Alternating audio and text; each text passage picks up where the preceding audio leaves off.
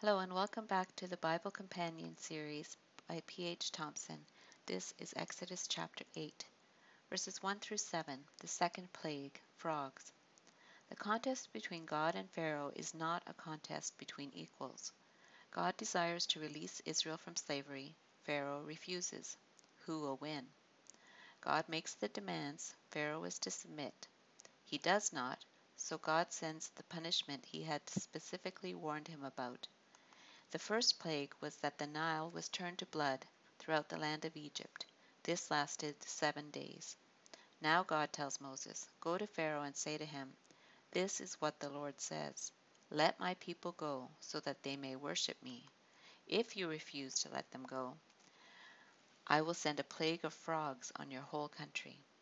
The Nile will teem with frogs. They will come up into your palace and your bedroom and onto your bed, into the houses of your officials and on your people, and into your ovens and kneading troughs. The frogs will come up on you and your people and all your officials.'" The plague was specific. Frogs. It would be widespread in the whole country. It would be severe. They would be ubiquitous in every place and on every class of people. There was a time frame. They were notified in advance. It was called a plague of frogs to show this was as bad as a pestilence. There could be no mistaking that this was an act of God. Again, the instrument was Moses' staff in the hand of Aaron. Just like the first plague, he stretches out the staff over the streams, canals, and ponds of the Nile, and that is enough to make the frogs come up on the land. Aaron does so, and right on time, it happens as God said. Then for some inexplicable reason the magicians do the same, so there are even more frogs, adding to their discomfort. Verses 8 through 15, Pharaoh cries for relief. We can read about these plagues, and some may seem worse than others.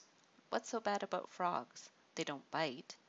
But while one frog may be annoying, thousands of frogs are distressing. There was no escape. They hopped into their homes, they hopped into their beds, they hopped into their mixing bowls. Before this plague, the Egyptians welcomed the croaking of frogs, which represented fruitfulness and coming life. But this was too much of a good thing. Heqet was the ancient Egyptian goddess of fertility, related to the annual flooding of the Nile. This goddess was represented as a woman with the head of a frog. They also wore amulets in the shape of a frog and had prohibitions against killing frogs because they were sacred animals, which would add to their powerlessness when they were confronted with so many of them. They couldn't eat and drink or sleep in peace.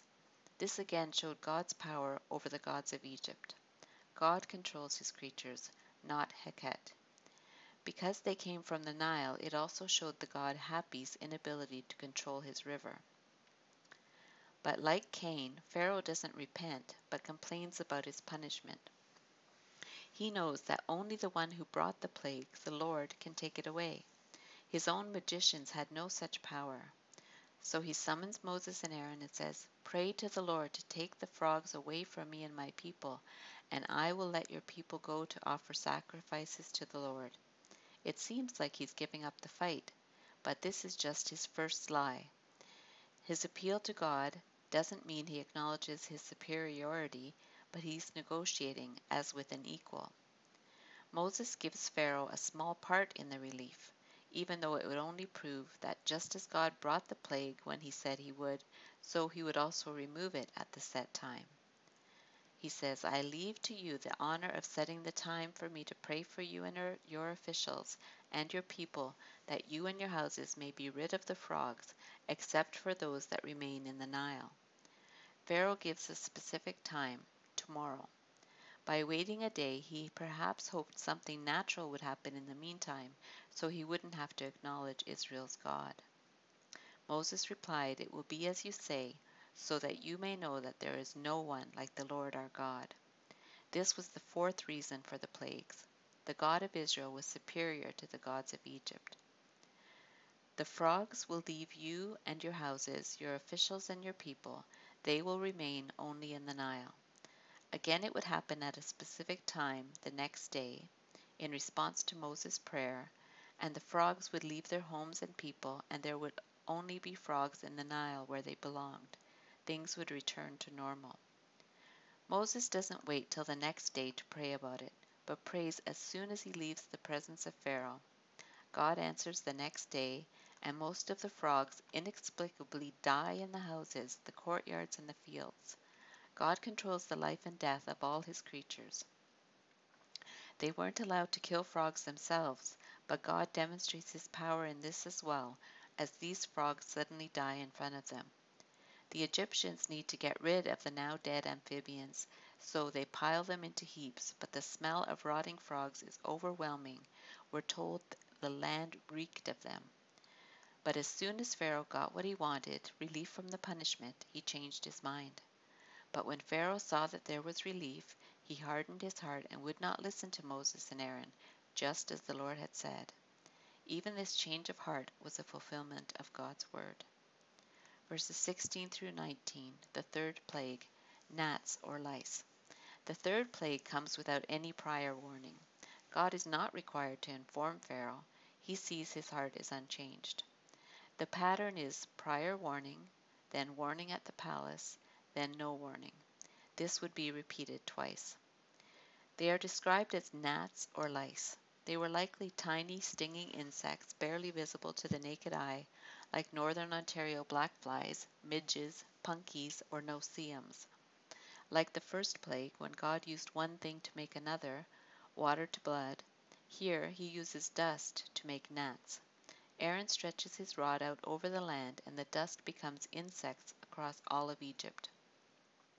Moses stresses the word all several times to show the extent and severity of the plague. These insects attacked people and animals, as most do. Everyone and everything was suffering.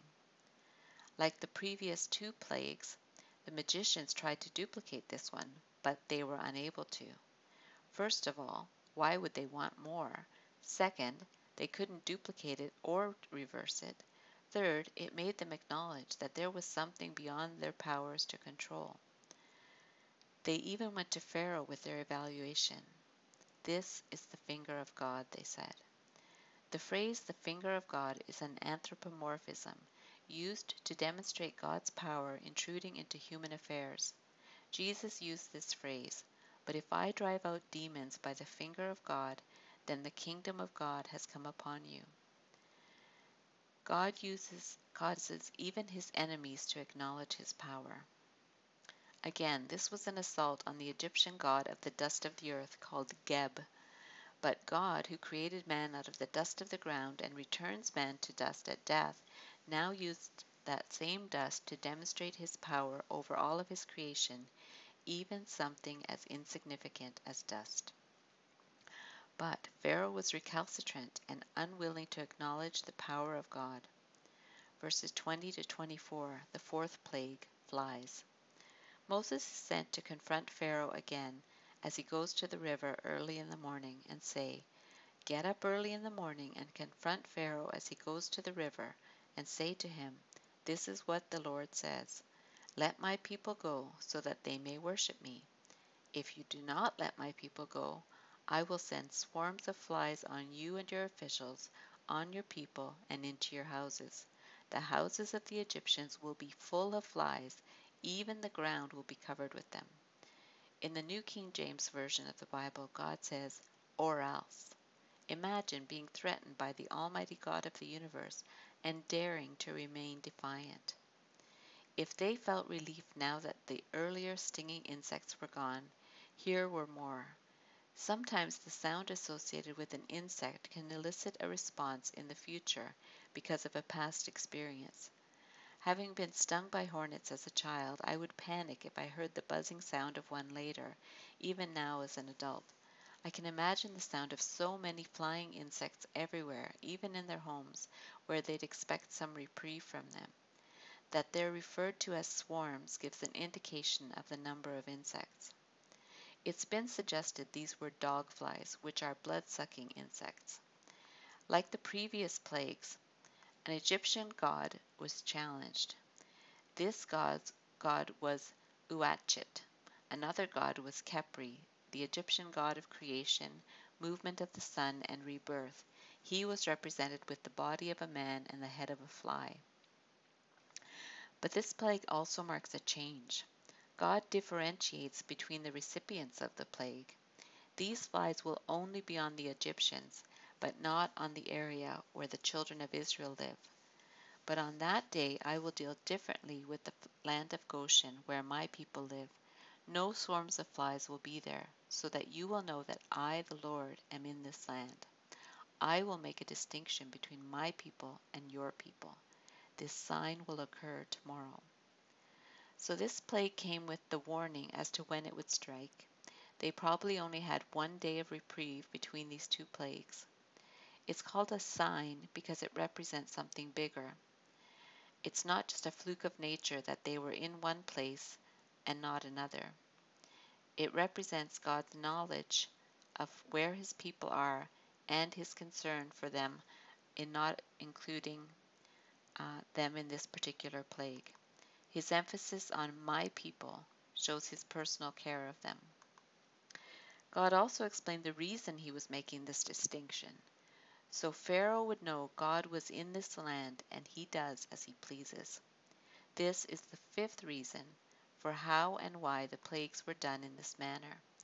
Like turf wars where one gang only has to cross into enemy territory to incite a fight, God was informing Pharaoh he was on Pharaoh's turf. But unlike paltry turf wars over a piece of land not even their own, God is informing Pharaoh that the whole earth is his and he will demonstrate this authority wherever he wishes. So he does. And the Lord did this. Dense swarms of flies poured into Pharaoh's palace and into the houses of his officials. Throughout Egypt the land was ruined by the flies. Verses 25 to 32, Pharaoh negotiates.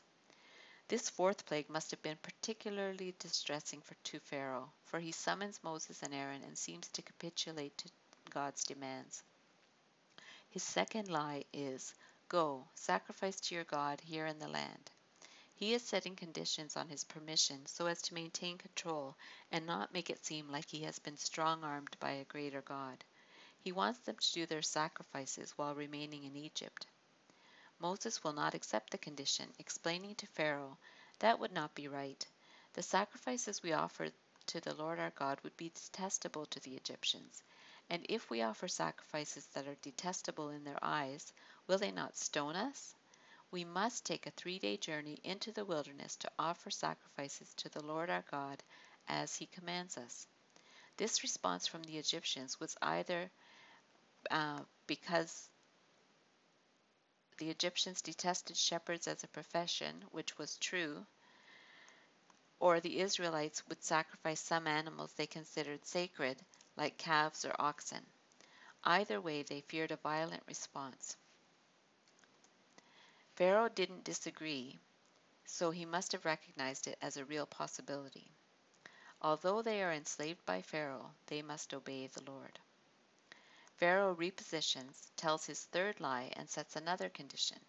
They can go into the wilderness outside of Egypt to sacrifice to God, but they must not go very far. This was contrary to God's demand that they go 3 days' journey into the wilderness. But Moses doesn't protest at this point. Perhaps he didn't believe it to be sincere anyway. Then Pharaoh asked Moses to pray for him, specifically that he would be released from this plague of flies. Moses agrees, but shows he doesn't trust Pharaoh's word. "As soon as I leave you, I will pray to the Lord, and tomorrow the flies will leave Pharaoh and his officials and his people. Only let Pharaoh be sure that he does not act deceitfully again by not letting the people go to offer sacrifices to the Lord." Moses leaves Pharaoh and prays, and the Lord did as he asked. The reversal of this plague was thorough. Not a fly remained. That is astounding when you think how in normal circumstances you'd be sweeping up flies for weeks afterward. But God could account for each fly. If you were in Egypt on the following day, you wouldn't believe there had ever been a swarm of flies because there was no evidence left. But, as expected, once the crisis was past, Pharaoh hardened his heart and reneged on his promise to let the people go. This shows his attitude and his action. Scarlet Threads. So what scarlet threads do we find in this chapter? Moses' prayers were answered. Jesus' prayers were also answered. Pharaoh seemed to have a change of heart, but it was just to avoid punishment. Some people can seem to be repentant, but it is just to avoid punishment because they think they can fool God. Keep listening for Exodus chapter 9. May God bless the study of His Word.